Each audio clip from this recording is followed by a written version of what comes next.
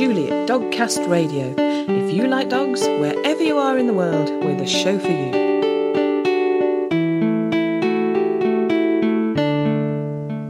Hello and welcome to episode 247 of Dogcast Radio, the first podcast of 2022. Happy New Year. This episode is all about working and having a dog. Now obviously, in an ideal world, we'd all spend the majority of our time with our dog. But we live in the real world, where we have to earn money to pay for our dog's food, toys, vet bills and so on, which entails, in most cases, being out of the house for a lot of the day. So how do we reconcile the needs of our dogs with the need to work? This was all inspired by a comment I saw on a Facebook group from someone who said she doesn't let puppies she's bred go to people who work, and the reply from someone who has dogs and does work. It was a very civil, thoughtful and thought-provoking exchange, and that's really what I'm going for here, to just have a think about working and having a dog. Can you work and have a dog? Well, first up is Fran Barnbrook, who is the lady whose comment started this whole idea for me, and as it turns out, she's a fascinating person with a very interesting life, famous friends, a great sense of fun, and lovely dogs.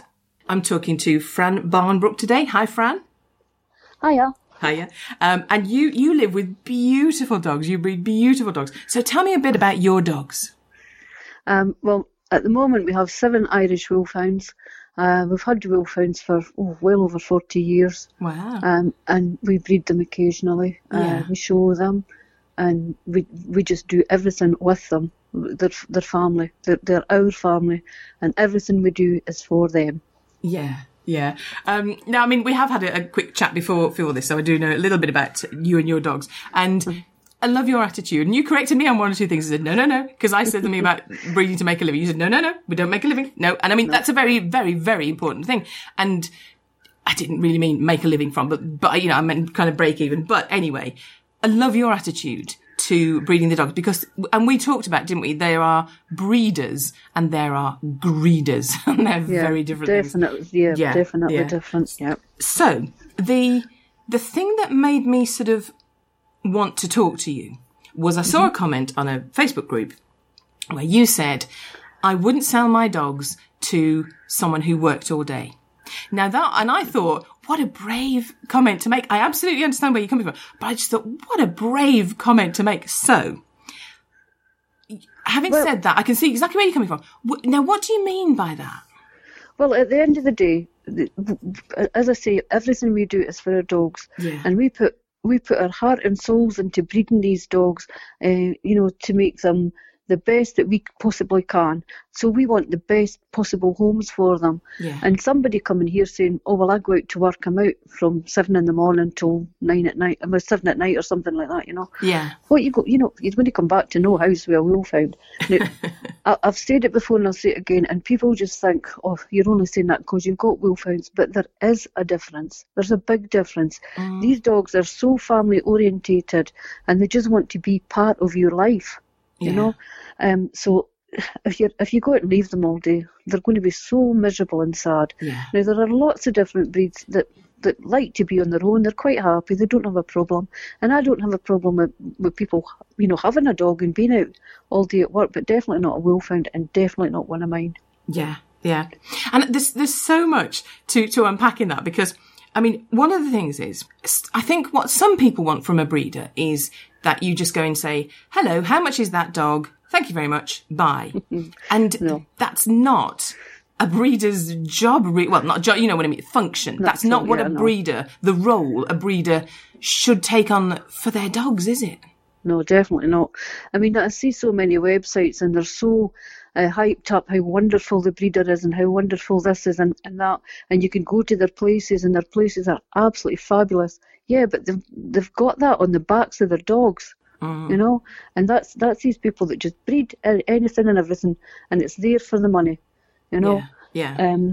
I just couldn't do that. I absolutely live and breathe for my dogs, and so does my husband. We absolutely adore them, and we've got to make sure that they get the best, and we have done. We've done it all our lives. Yeah. So absolutely. I mean, as you say, you breed occasionally. And there's a reason, and the reason is not, it's time to make another few grand. Let's breed the dogs again, So, it's more sort of, you know, you want more dogs for yourself or to show, or you've got an excellent dog that you don't want to let the line die out, or whatever it is. But it's to improve the dogs, isn't it? Certainly not to make money. That should never be the priority. No. When I first came into the breed, my first dog only lived for 3 years. And I was so heartbroken. It was just devastating, and I thought, no, I can't have this. So I did a bit of homework and I looked into it. I'd bred German Shepherds before. I mean, I loved my breed, but I always wanted wolfhound. So when I got my first one and he died like that, you know, I thought, I have to do something. So I've spent all my life improving my breed, and from something that only lived to about 5 years, 5 or 6 years, all these years ago, we've now got them up to, well, my last one just died at 11. She was just over 11th birthday. And her sisters all lived till they were about 10 and a half. There's one still alive. Wow, excellent. Yep. And the dogs as well. I think the dog was about 9 and a half when he died, you know. So, you know, that's what you need to do. You need to look at what you're doing and breed for the best of the breed. Nothing to do with money. I don't give a damn about money. I've had days where, you know, when I left my first husband and I had absolutely nothing but the clothes I stood up in and my 5 dogs, and I worked from there. And even then I didn't breed them because I didn't have the money. You know? That's not what it was about. No, they're not a commodity, are they? They're, you know, living, sentient beings. And I think that's another thing when we think about buying a dog, and you know, I've said this to you, I'm not anti-breeder. I'm anti-greeder, but I'm not anti-breeder. A good breeder who really does it for the good of the dogs and does all the health tests and, you know, all that, brilliant, worth the weight in gold. And, you know, I love that. But when we think about buying a dog, well, when we think about adopting a dog as well, but we need to think about what we can give that dog. It's not just, okay, I want a dog and I want it to, you know, come jogging with me or sit on the sofa with me or whatever it is. It's not just what I want, is it? It's what will the dog want. That's what we should be looking at as well. That's it exactly. And, you know, that's why I say, no, I'm sorry if you're working all day. I mean, you know, I've had this a few times, and the worst one was J.K. Rowling. No, I didn't mean that. What I mean was, it was before her films came out, and she'd been emailing with Joe Rowling, and I thought that name's familiar, but I couldn't, you know, I couldn't think who she was. Anyway, she asked eventually if she could come along and visit the dogs.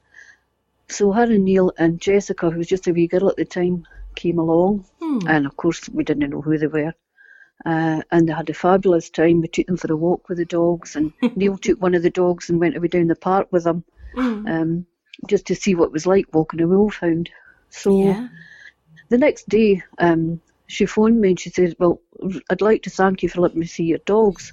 But she said, we'd like to get one. And I said, well, I'm sorry. I said, I don't just sell dogs to anybody. You know, I want to know more about you. And what would you want to know? And I said, well, do you work? And no, the first question was, do you have a garden? She just bought half a Perthshire. Do you, you know, and just the usual questions. And eventually I said, do you work? Oh, yes, we both work. And I said, well, I'm sorry. The answer's no. And she said, oh, but we both work. Well, I work from home and there's always somebody in the house. And I said, well, what is it you do? And she said, well, I do a bit of writing. And I said, well, I do a bit of writing too. What do you write? I love it. Bang. It was just brilliant. It was really funny. You know, so. Oh, do you know what? I bet somewhere she's still telling that story about you as well. And this dog breeder said to me, I do a bit of writing. I love that. But the thing was, what she did do, she phoned, you know, through the phone calls back and forward. I said to her one time, you know, it's time you put a wolfhound in your book. And she phoned me a couple of days later and said, right, Fran, I've put a wolfhound in the book for you. And it's the one where he's jumping through the pictures, the night jumping through the pictures. And he jumps into a picture where there's a wolfhound, and the wolfhound chases him out.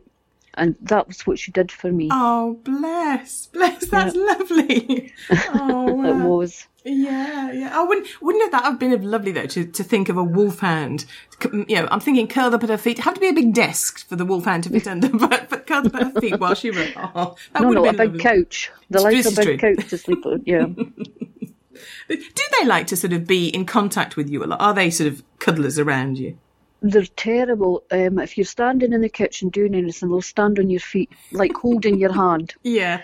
You know, if you sit down, we've got one who'll just sit on your knee. Purist. He thinks he's a chihuahua, but he's about 80 kilos, and he'll sit on our knees. Oh, bless. You know, or jump up and cuddle him beside you.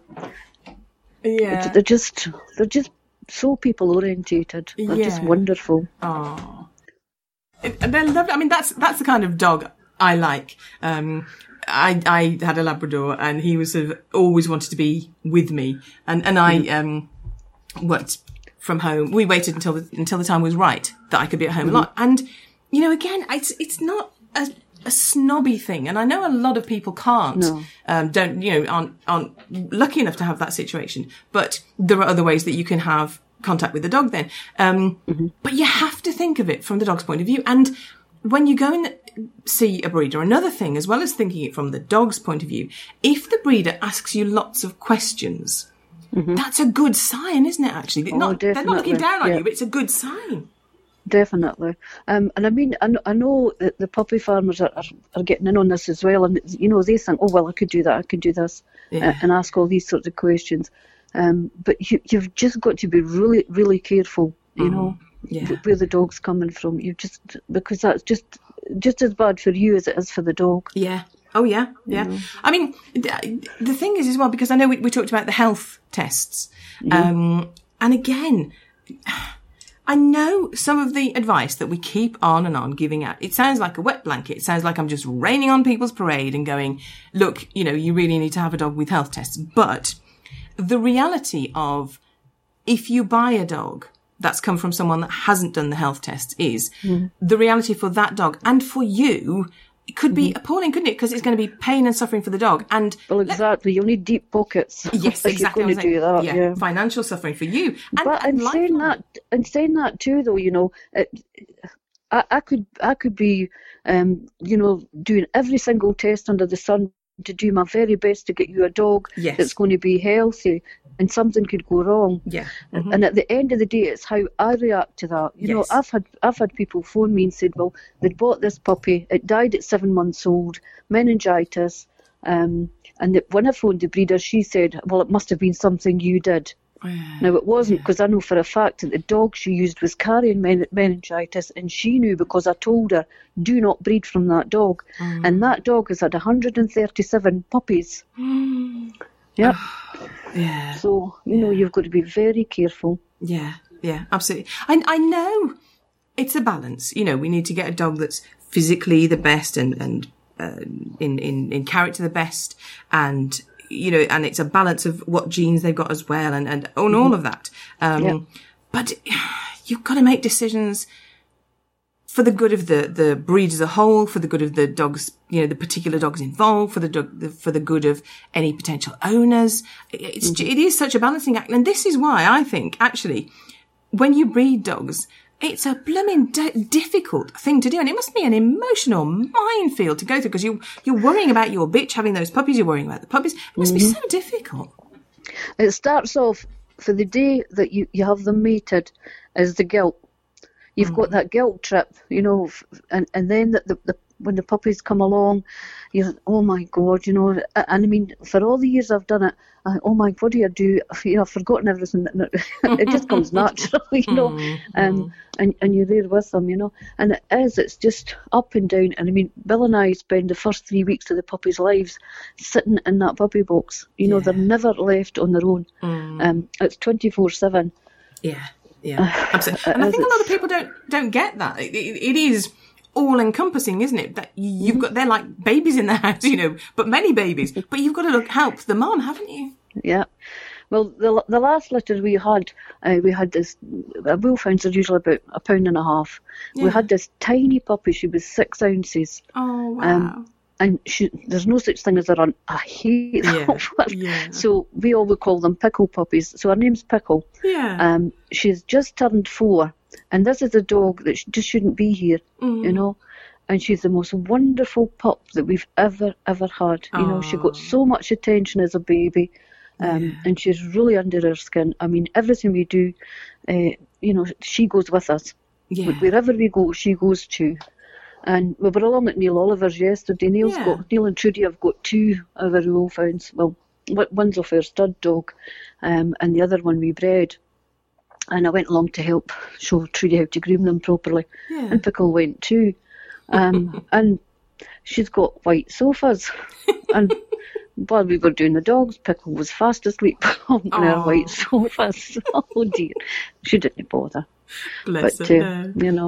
Yeah. But she's just an amazing wee pup, and for her to still be here, it just shows how much we put into her to keep her going, Yeah. So you can do it, but you've got to be there. I mean, a few years ago, maybe about 20 years ago since we last had one with Torsion, but it happens, and I think I've had it 3 times, but not in recent years, and I'm pretty sure it's hereditary, and I think we've bred it out. Our line. But if we'd gone out to work or we weren't in the house when that happened, our girl would have died. Fortunately, I was in the bath. Bill had come through the hall and he said, I couldn't believe it. He'd never seen it before. He said she just blew up like a balloon in front of me. He screamed at me. I jumped out the bath. We took her straight to the vet and we saved her. Yeah. And if we hadn't been there, it would have been the most horrendous death for her, and I just could not live with myself if I'd been out working or something like that. Yeah. So, but we do have cameras in the house. We do go out. I mean, obviously we go out without the dogs, but we've got cameras in the house. We can see that everybody's fast asleep. They're quite happy. They've had a good run. They're fed. They've got water. Everything's okay, and we can relax when we're out. And I mean, I'm on the cameras every 20 minutes, it's not an occasional thing. And it's the only way that I feel comfortable enough to go out and leave them. Yeah. Yeah. You reminded me of my daughter Jenny with our dog. She's like, right, and particularly with the dog she's got now, she's right, okay, we have to put a camera up and I'm going to check in if we leave her. I think particularly after lockdown. But it's sort of, the dog's okay, but Jenny's got separation anxiety, Yeah, that's me. I'm just exactly the same. I mean, I've always had a dog, I think I bought my first one when I was about 12. My twin sister and I had got pocket money and we went down to the local pet shop and this wee dog was sitting in the corner. She was 15 shillings and 6pence. Wow. And we bought her and she lived till she was almost 20 years old. Wow. Yeah. Crikey. So I've always had a dog at my side, always. Yeah. Yeah. Lovely. And I know you've mentioned sort of very well-known people like your dogs, but your dogs are very popular and you've had to open a bed and breakfast, haven't you? Well, it's a cabin that we've had built in the garden because we've got people coming from all over the world, from America, Canada, Australia, Europe, Germany and things. People just want to come and meet the dogs. We've also got 17 parrots, I think. Some of them are rescues. Yeah. So people want to come and meet the animals and just spend a few days here. So rather than put them up in the house, is what we used to do. We had the cabin built and it's got its own wee hot tub and its own garden and dogs are always welcome. Oh, brilliant. Brilliant. It's lovely. Now, you've mentioned the parrots and I am fascinated. I would love a parrot, but I know I can't really meet the needs of a parrot, having heard of some of the problems they can have. And, you take in, again, you've said rescue parrots and you sort of rehabilitate some of them, don't you? Oh yeah, I've had to. Yeah, some of them have just been horrendous. Yeah. You just wouldn't want them in your house. I mean, Fred, he came from the SSPCA. When I went to see him, he's a wee severe macaw. Yeah. All he did when I went in the room, he screamed and screamed and screamed. And the girl that was working here, she said, "Oh, you don't want that thing. It's terrible. It just won't stop." Yeah. So I went across and I just stood at the side of his cage and I just said, well, if you're going to make all that noise, you're not going to hear what I've got to say to you. And I just kept talking and talking. And eventually he stopped and he went, hello, Fred. And she turned around and she went, how did you do that? And I opened his cage, took him out and I said, can I have him? Yes. And Fred's a lovely wee bird now. Yeah. When strangers come along, he'll scream. Yeah. So he goes on the naughty step, which is through on a windowsill where he can see us, but we can't hear him. Yes. And once he quietens down, he comes back out again. So he's learned, if I scream, I get put away. Yeah. So it's just working with him, and keeping your fingers safe. Yeah. Yeah. Oh, well. Do you know what? We could do a whole other podcast on the parrots, I think. There's lots of stories there. Definitely. Yeah, lots. Yeah, definitely. But, I think it was a fascinating post that I saw about, the subject of who you let have your puppies. And I think, it's good to think of it from the breeder's point of view. And that's a really interesting thing to think about. And to give people food for thought that if you work, what breed might work for you, and sort of what steps do you need to take, what things you need to put into place, whether it's a neighbour or a relative, or do you need to pay someone to pop in and, provide some stimulation for the dog. So, I think that's a really important issue to bring up for people. Is there anything else you'd like to say about either your dogs or breeding dogs or anything to do with dogs? You don't have time for me to go through it all. Okay, within reason. I could just talk dogs 24/7. I absolutely love them. I really do. And having spent my whole life with them, I'm one of the best cleaners you'll ever get, because I know how to get a house from one end to another to get doggy smells out or whatever. And I do not use candles or anything like that. Yeah. Scented candles for dog smells. Oh, if you don't like the smell, don't come in. Yeah, that's my attitude. Absolutely. Gosh, I bet you know as well how to get dog hair out of things, out of sofas and things. Yep, definitely. Oh, they're a lovely breed. I can remember walking through the Irish Wolfhound benches in Crufts, and they're just beautiful. They are a gorgeous, gorgeous breed, and they really are. Yeah, beautiful, absolutely gorgeous. Where can people find out more about you online? Well, I'm on Facebook. It's Fran Barnbrook, and I think I'm the only one in the whole world called Fran Barnbrook. You're unique. Yep, not hard to find me. I might have 2 accounts, but they're both me. Isn't she interesting? I love social media for connecting me with such lovely people. We have the link to Fran's Facebook account, and thanks to her for such a thought-provoking interview. If you've got views on this subject, I'd love to hear them. You're listening to Dogcast Radio on www.dogcastradio.com. If you want someone who will listen to you every time, do everything you tell them to do, and always be there for you for better or for worse, get a dog. Unknown. Julie Bottrell replied to Fran's post, and she's a working dog owner. I know from having interviewed Julie about the activities she does with her dogs, they have a wonderful life, so I wanted to get her input.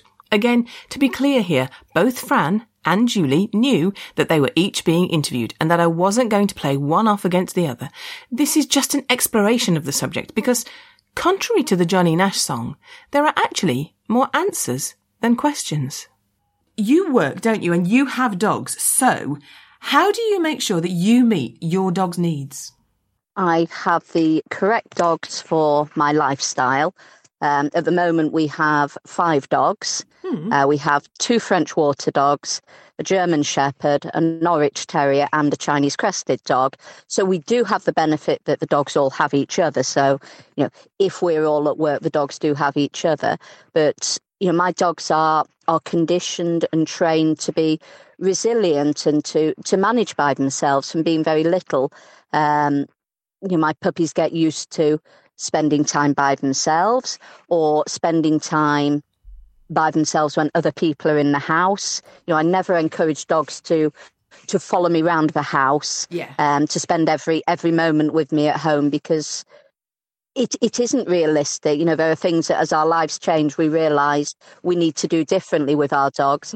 Many years ago, I had dogs that I always used to feed them at 6 o'clock in the evening and 6 o'clock in the morning. And then on the day one had to go and be spayed. It was awful, the guilt with her looking at me at 6 in the morning. So I've never done that since that pair of dogs. I now, I feed my dogs at some point, but it can be any time. So we no longer have the stress of, if we miss 6 o'clock. And similarly with leaving them at home. Sometimes they're with us when we're in the house.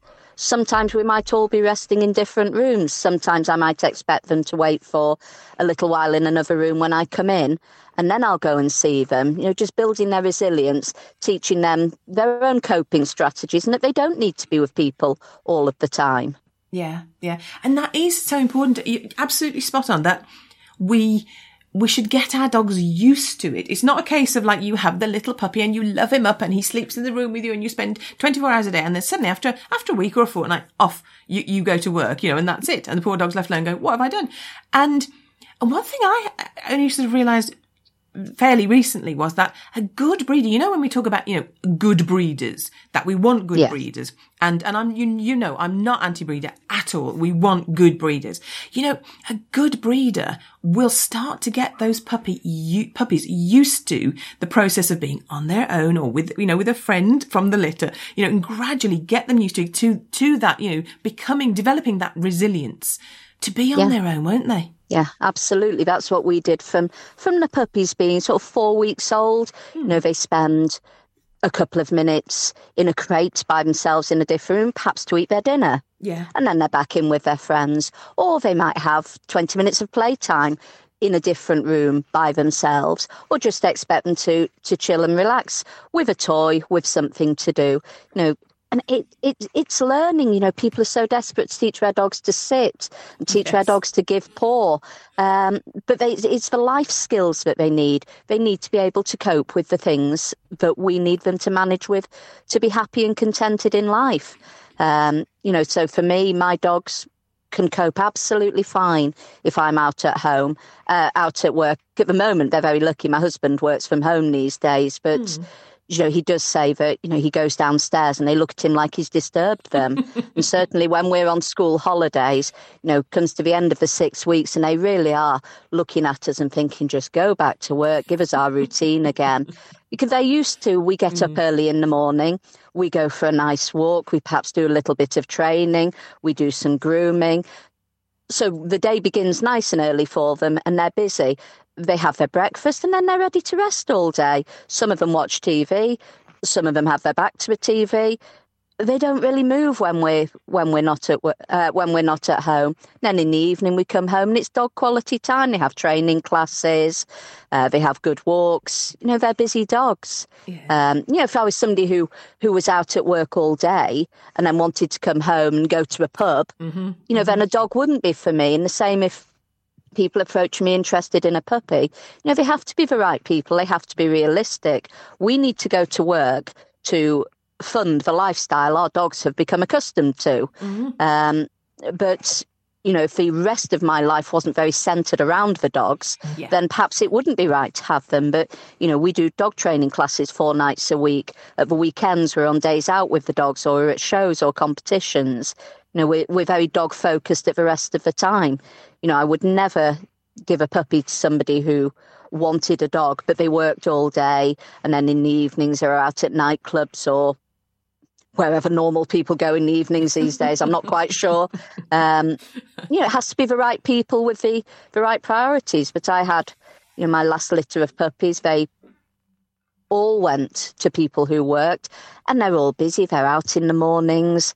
Some of them are lucky their owners work from home, so they're then busy at lunchtime. But then in the evenings, they've got training classes. They're doing hoopers. They're doing obedience. They're doing show classes. People are doing something with them. Busy dogs are fulfilled and busy dogs need that downtime. Yes. Whether the downtime is, overnight or in the evening or during the day. If your dog is busy and fulfilled and, has things to think about, it needs time to process its busy life. They appreciate the time.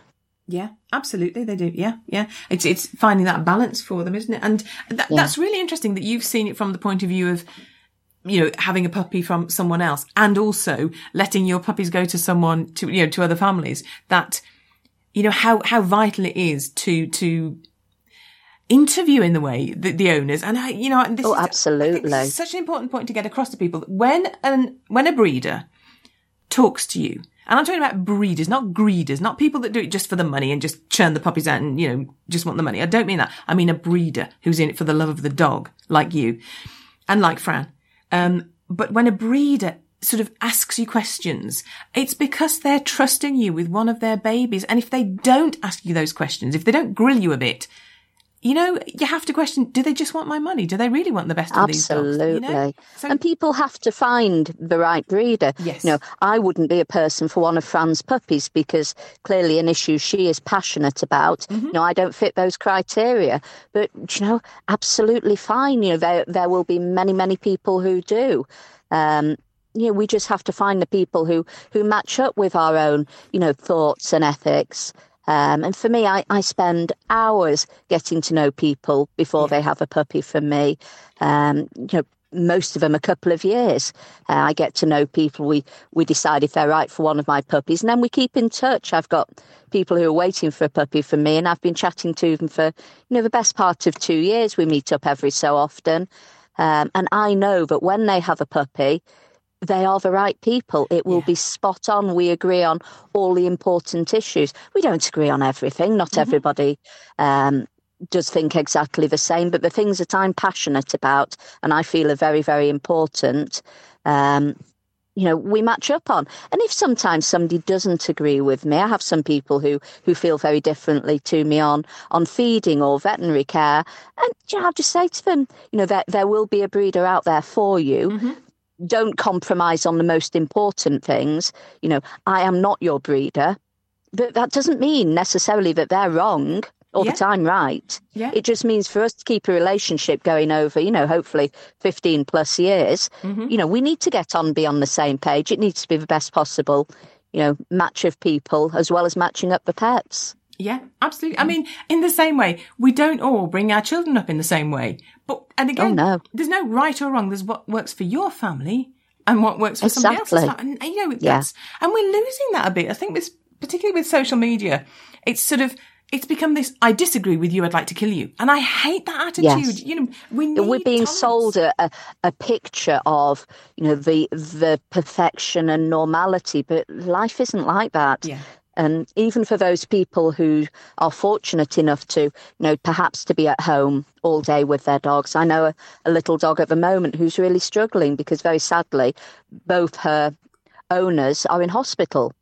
And she's in kennels. And that poor little dog has never spent a night not under the covers with the owners. Yeah. And she can't cope. You know, she's struggling badly in kennels. Unfortunately, she can't go to somebody else because everybody who's friends has other dogs, and the dog is petrified of other dogs because she's been brought up as a little human and not really spent much time with dogs. But you know, that poor little dog is struggling now because she was never taught the coping skills and the strategies. She never had those in her, you know, in her little doggy bag ready to bring them out when needed. You know, like I always crate train my dogs. Yeah. They don't necessarily use their crates at home a great deal, but you know, if anybody needs surgery or needs to stay in at the vet's, if you've got a dog who can cope in a crate, a very, very different world to one who needs to be sedated because, you know, in addition to the stress of the pain it's in, it's struggling with the being kept in a crate. Yeah. Yeah, absolutely. And I think it's exactly that kind of situation where you've just outlined, where you think, well, I'll never put my dog in a kennel or whatever. They won't be without us. Yeah. But, you know, things intervene. So, for example, I had one person who lived on their own with the dog who said, I'm with my dog all the time. I never leave them. And you think, well, hang on, because sometimes you might have to go to the doctor, even for a routine check, you know, or the dentist or the optician. Yeah. And, you know, with the best will in the world, these are not, unless it's an assistance dog, these are not places we can generally take our dogs. We have to, you know, that really, really important word. We have to give them the resilience to cope, don't we? Yeah. And I think the dogs enjoy that time away from us. Yeah. You know, they need that to think and to process, certainly when, you know, when you're training or you're working with your dog.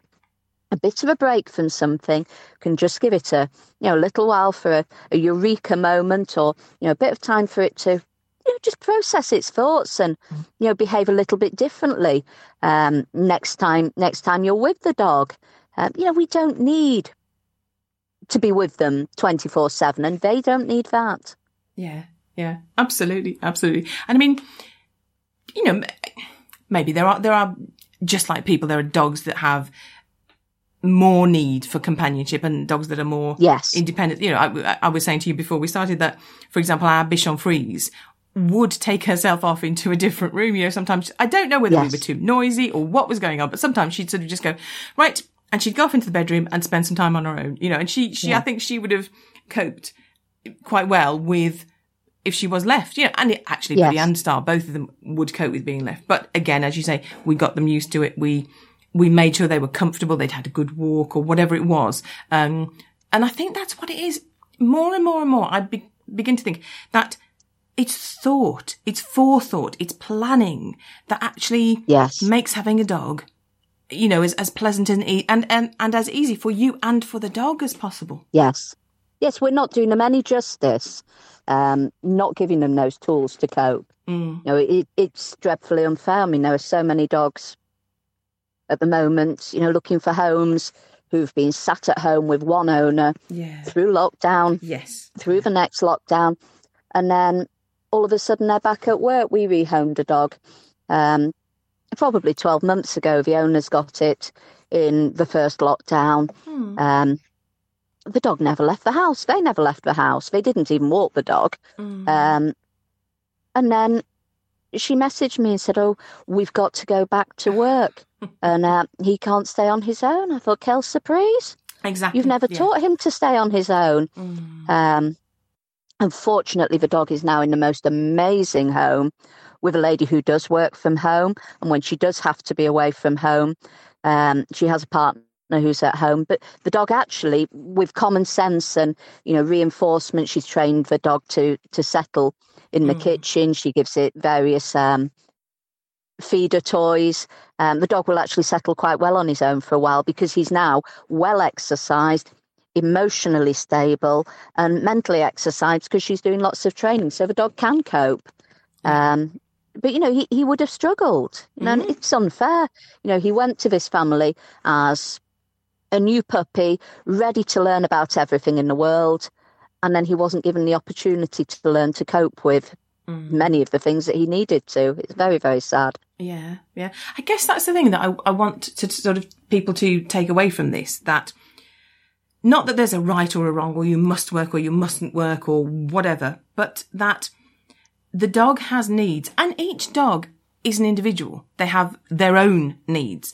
And absolutely, you know, look at the dog that you have, or look at the breed you're thinking of having, or the mix you're thinking of having, or, you know, and if you don't have that dog already, look at the parents. What are they like? What are their needs? You know, and realistically think, can you meet those needs, and how can you meet those needs? And as we've been saying, just that little bit of thought, and, you know, that will really help the dog be happy. Yes. Yeah, absolutely. Yeah, definitely. Well, thank you ever so much, because I know you're a busy lady. You work and you've got those dogs and you've got training and you've got a routine to get to keep to. So thank you very much. And as I say, this is just to help people think, you know, give them food for thought and spark a bit. It's something you don't think about until it occurs to you. It never occurred to me about the awkwardness of me feeding the dogs at 6 o'clock until it was a problem. Yeah. So, you know, now I'm aware of that. So I look for other things that could potentially be a problem and build the resilience for them now. Yeah. So, yeah, you just don't think it's no fault of the owners when it just never occurs to them. There's so much you learn, and even after years of having a dog, you're learning. Each dog teaches you different absolutely things, you know? And it's if you ever get to the point of thinking, well, I know it all now, forget it. Just, you know. Oh, then you are sent a special dog. I thought I knew it all, and then we got Marshall. You get a special dog just to kick you to the ground and say, "Ha, you don't know it all. Here's one that's a bit different." Yeah. They all take you on a different adventure, and the skill. Oh, don't they just? Yeah, the skill is being brave enough to go on that adventure sometimes. But yes, yeah. I mean, you saying that. Tell us a bit about Marshall. Well, at the moment, he is a mud-caked, stinky thing who does not know what's happening this evening after agility. But he will be in that bath. He's our rescue puppy. He came to us at 4 or 5 weeks with parvovirus. Spent 4 weeks in hospital teetering between life and death. We weren't going to keep him, but we had to because my son thought Father Christmas delivered him. Oh. And he is the best dog in the world and the hardest dog in the world because he's terrified of everything. He's got the potential to be the most amazing dog. He would be my winner at every dog sport going.